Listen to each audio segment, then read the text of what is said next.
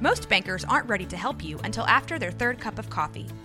But with Central National Bank's after-hours service, you don't have to wait for the bank lobby to open to get help. You can contact us from 6 to 8:30 in the morning or from 5 to 10 in the evening, and we'll connect you to a real, live, local person who can answer questions and fix problems 7 days a week. Bank different. Bank Central. Central National Bank. Member FDIC.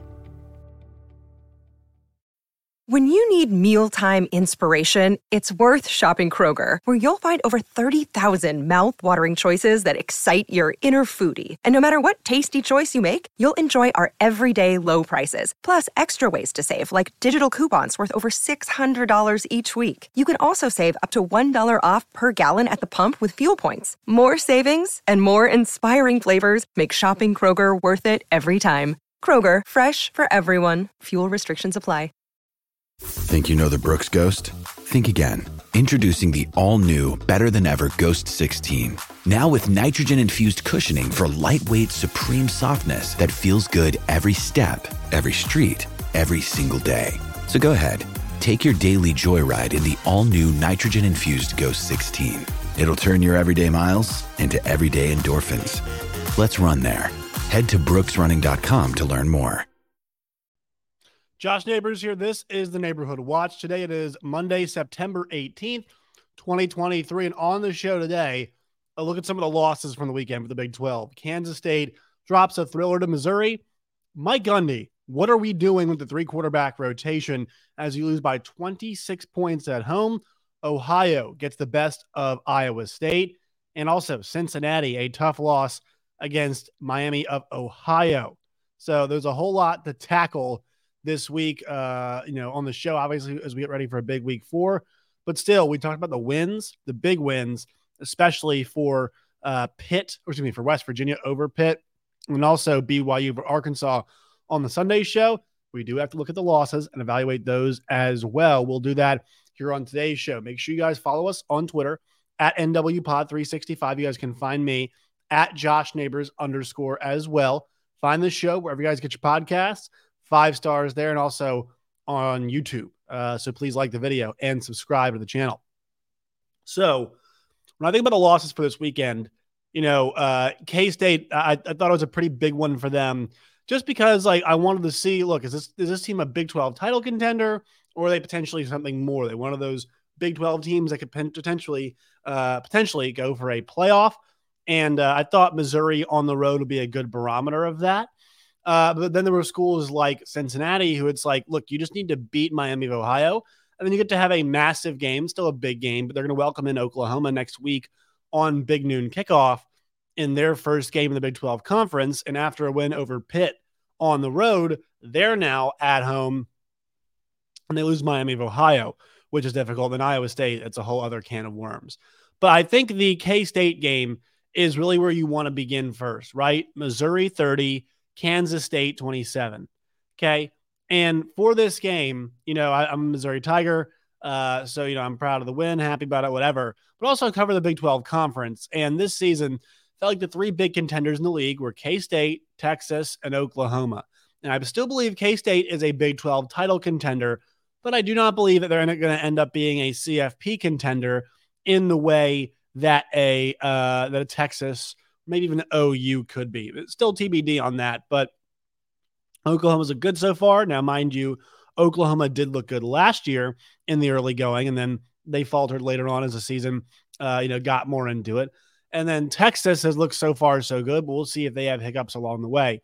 Now, if you had K-State beat Texas twice, once in the regular season at Texas and then once in Arlington, they'd be making a case there, and it would depend on what else would shake out. But I would say as for right now, it's pretty clear, Texas is the best contender. Oklahoma might be because of how easy their schedule is.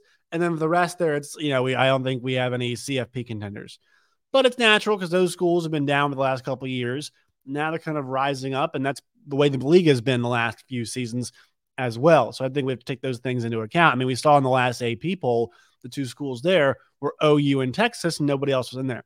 I think K-State deserved to be ranked. I thought Missouri deserved to be ranked, but you see Florida, basically beats Tennessee the same way that Utah beat them. They get to rise in the poll, but Tennessee's still ahead of them. And look, it's all aggregate and whatnot, but I'm just kind of wondering what folks were thinking about those rankings. And then these two schools, K-State and Missouri, don't get to be ranked.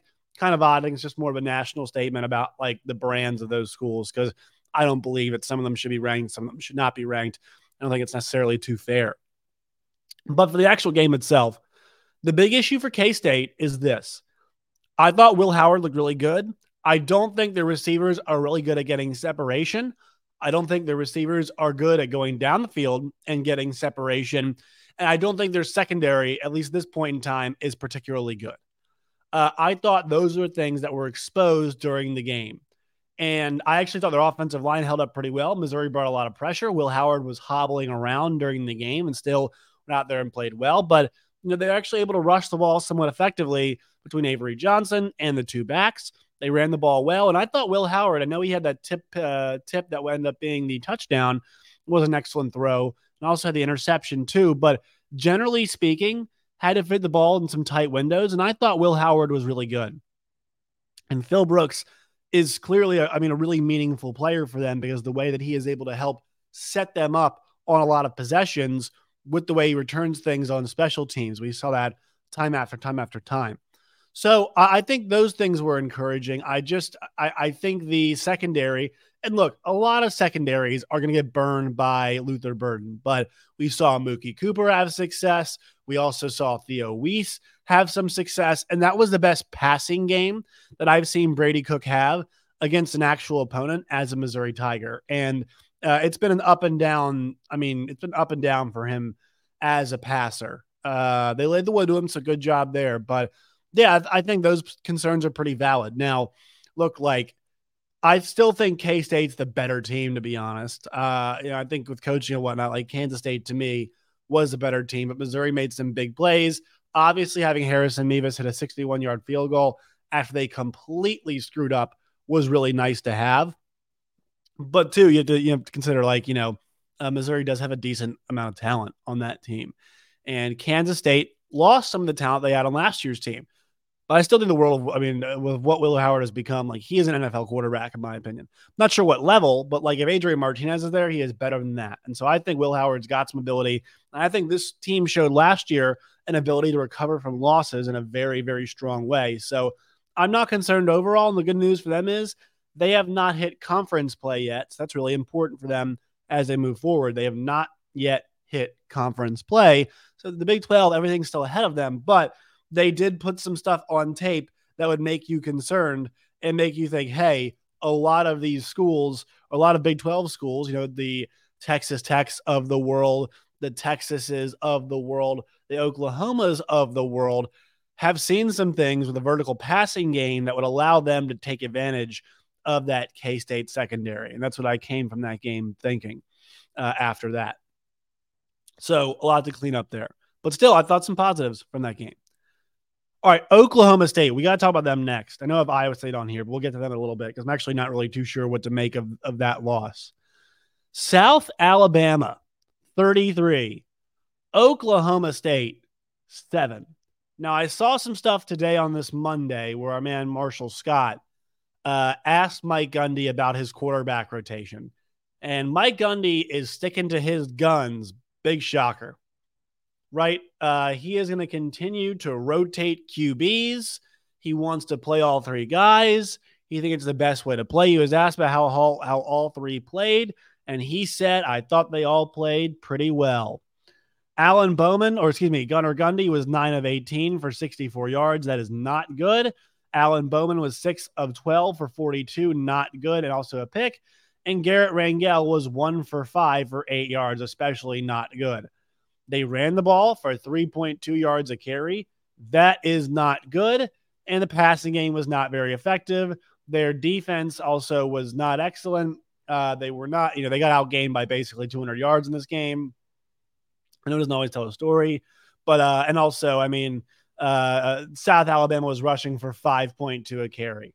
So they went on the road last week and they beat an ASU team. And I was like, all right, we got to stop the rotation. Just pick a guy, even if it doesn't go well, pick a guy, because this team just does not seem convinced. Collectively, this Oklahoma State Cowboys team does not seem locked in. They do not seem convinced. They do not have a leader. And from the folks that I've spoken to about football, they even mentioned about Kansas State, the unquestioned leader of the Kansas State Wildcats is Will Howard. Who is the offensive leader for Oklahoma State? They do not have one. They say if you have 2 quarterbacks, you have no quarterbacks. If you've got 3 quarterbacks, you especially do not have a quarterback. That is challenging. There is a rhythm. There is a relationship. And these receivers are expected to cultivate a relationship with not 1, not 2, but 3 separate quarterbacks. The offensive line is supposed to cultivate. The center is supposed to cultivate a relationship with not 1, not 2, not 3. You say, Josh, you're beating a dead horse here. Yeah, well, Mike Gundy should know better than this. Playing 3 quarterbacks does not give them the best chance to win games. They were underwhelming against UCA. The offense eventually got it together, but they were not great in that entire game against Arizona State. I thought it should have been Rangel because he closed the game out. You might say, well, Josh, Rangel was bad. Yeah, if I had to come in late in games like that too, I'm not sure I would be very good. Okay, so I just don't know what they're doing at this point in time. You need to pick somebody. Mike Gundy has been doing this long enough, and he knows better. Now, he has earned the right to make mistakes. That is sure. I am absolutely sure about that. And is their Big 12 schedule very challenging? No, they actually drew a pretty good straw in that category. But Mike Gundy needs to make a choice. And it sounds like his choice, at least on Monday, September 18th, 2023, is I'm going to die on this dumbass sword of playing 3 quarterbacks. Like, it's not working. Okay, 3 games is 25% of your season. If you unpack it like this, what is the easiest 25% of your season? I would venture to say that UCA at home, Central Arkansas at home, at Arizona State, and South Alabama is the easiest 4th. You've scored 27 and you won 27-13. You scored 27 and you won 27-15, and you scored 7 against Central Arkansas. I mean, an Arizona State team that you had Rashada, but still its second start. It's not a very good team. And then South Alabama, you scored 7 points. You got at Iowa State, K-State, and Kansas. I know Iowa State's not very good, but I would say K-State and Kansas are. So that's a harder stretch than that first 3.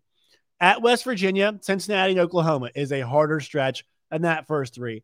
At UCF, at Houston, and BYU at home is a harder stretch, in my opinion, than that first 3 games. You got through your hardest stretch of games, your easiest stretch, rather. You scored, 61 points. So you're averaging just over 20 points a game, but you played a Sun Belt team, maybe the worst Pac-12 team, and then Central Arkansas, who's actually a pretty decent FCS team. But Central Arkansas is not, it's not North Dakota State. They just played North Dakota State and they actually hung in the game pretty well, but they couldn't stop them. So you're not playing world beaters. And that game was a 1-score game in the third or fourth quarter, when Gunnar Gundy got introduced to mixed.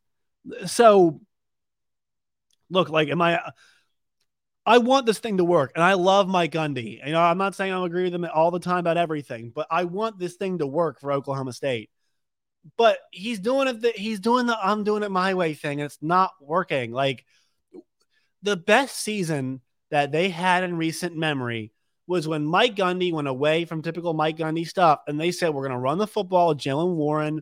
We're going to have Spencer Sanders make the throws that he needs to, and then we're going to play really good defense. And they ended up going to the Big 12 championship game, and they were inches away at the goal line of winning the Big 12 championship, and they were honestly inches away from being undefeated in that Iowa State game when it looked like, forgetting Presley maybe had the ball there in the catch. I always bring this up, they almost beat Iowa State that year, the one loss. So, look, man, that worked. And this is something different, though. This is not This is not adapting to your roster at all. Playing 3 guys, I feel pretty confident. And he knows Mike Gundy knows 10 times more about football. Mike Gundy will forget 10 times more about football than I ever will. But I have been around football people long enough to know that playing 3 quarterbacks is not giving you the best chance to win. Robbing your team of a leader is not the best way to get the team where it needs to be. pick a guy, and you might be wrong, but I can promise you it might be better than 3 separate guys. And if the first guy doesn't work out, you can pick a second guy, but mix it all 3 in. Like, it does not, I feel pretty confident in saying, does not give you the best chance to win. So, and then we'll see, because they have a team coming in this week, and let's get to Iowa State now. Iowa State loses to Ohio 10-7. This is the problem I have with this game. So I remember when I was at University of Missouri, the most upset I ever was about a loss was this one. I picked Middle Tennessee State to beat Mizzou. I forget what year it was. And it happened. And Middle Tennessee State hung 50-some points on them. Now, I was really upset because I was like, you know what? We're a Power 5 school. We have some talent. I should not be able to say Middle Tennessee State is going to come to the University of Missouri and beat us. I should not be able to say that. The same thing applies here. I know Iowa State's not very good. I know they're dealing with this whole betting situation and whatnot. But, man, I looked at that Ohio game and I said, I think Ohio's going to beat them. I feel pretty confidently, pretty strongly about this. I think Ohio is going to beat Iowa State. Well, they did. Now, there was only a 2-point spread. So you can, say, Josh, it was supposed to be a close game. But I feel the frustration of Matt Campbell. You saw it after the game. I feel the frustration of Iowa State fans. The special teams are bad. After 3 quarters, I put this thing out on Twitter. After 3 quarters of play on Saturday, Iowa State had 6 first downs. They were 1 for 8 on third down. They had 151 yards of total offense, and they had not been in the red zone against Ohio. Ohio is a decent MAC team. Caden O'Rourke is a good quarterback. That still cannot happen, and we all know it cannot happen. Right now, being in Arkansas, people are talking about the BYU game, and they're upset. What I told folks is this. BYU is a good program. They've got some good players. You can be disappointed in a loss, but, when do things become unacceptable? And if you're an Iowa State fan, if you make the unacceptable argument to me, I would hear it. And if you're Oklahoma State losing by 26 at home to a team like USA is inexcusable, right? It cannot happen. I would hear the same argument here, right? These losses are inexcusable. Now, it's funny I say that. I mean, if you were to say, well, it is excusable, I think there is an argument for it to be inexcusable, is my point. The USA loss is not. With everything that's happening right now for Iowa State, we knew this roster would not be good. And honestly, if they have Hunter Deckers, I actually think they win the game, because I thought Hunter Deckers would improve some this year. But they don't. And they lost a running back. They lose an offensive lineman. They lose a wide receiver. They lost defensive play. All of these guys that they lose because of and they were already short in depth then. I think Matt Campbell is going to look at it and be like, all right, by hook or by crook, your roster is what it is. And he'd love to do the 5-star culture thing all the time. And I would love for that to work, but we're seeing it at Clemson and we are seeing it at Iowa State. You need to use the transfer portal to your advantage. And I don't feel like they are enough at this point in time. They have to go away. And I know 5-star culture is about getting certain kind of guys, but the portal is the way you grow teams, the way you make teams more competitive, and you can be selective in the portal. But we saw it Duke, Mike Elko is taking players from other ACC schools, putting them in the Duke secondary, and the Duke secondary looks a lot better because of it. There are other examples of using the portal effectively, getting guys in there. A.D. Mitchell at Texas. I'm not saying those are the guys that they are going to be getting, but you guys get my point, right? And they might have to make some wholesale changes in the portal. Look, do I think Matt Campbell's a bad coach? No. I am trending towards the idea maybe that he should leave. And I'm not sure who's going to give him another job elsewhere in the Power 5, but he's not just a bad coach now. I just think that job is really difficult. And if you're going to do things a 5-star culture, I still think there's a way you can mix it up between the 5-star culture thing, but also getting the kind of guys you want in the portal and making this thing work. I think there's some duality. We can do it both. Do I know exactly what it looks like? No, I'm not sure 100%. But I think there are ways that we can make both work. All right, the final loss. Did not have too many eyes on this one, but we will mention it. We have to talk about it. I want to mention TCU and Houston as well. Cincinnati and Miami of Ohio. Miami of Ohio, 31. Cincinnati, 24. You get to overtime, things can kind of get sideways. The good news for Cincinnati is that they can run the football. The bad news for them is the passing attack is not great. And they let Brett Gabbert, throw over 3 touchdowns in this game. All right. I think this goes back to something that we kind of knew before the year. Like, Cincinnati is not that good, and that is a huge problem, right? I mean, I think the roster for them is going to take some time to overhaul. So I was really impressed, but once again, Pitt is bad, and they had to hang on for dear life in the end of that Pitt game. But they had touchdown the first drive. They go downs, field goal, interception, end of half, punt, field goal, touchdown, punt, missed field goal, end of game. Like, they are such a variety show at this point. You never really know what you're going to get from Cincinnati. And, that first game against Eastern Kentucky was a little bit of smoke and mirrors, in my opinion.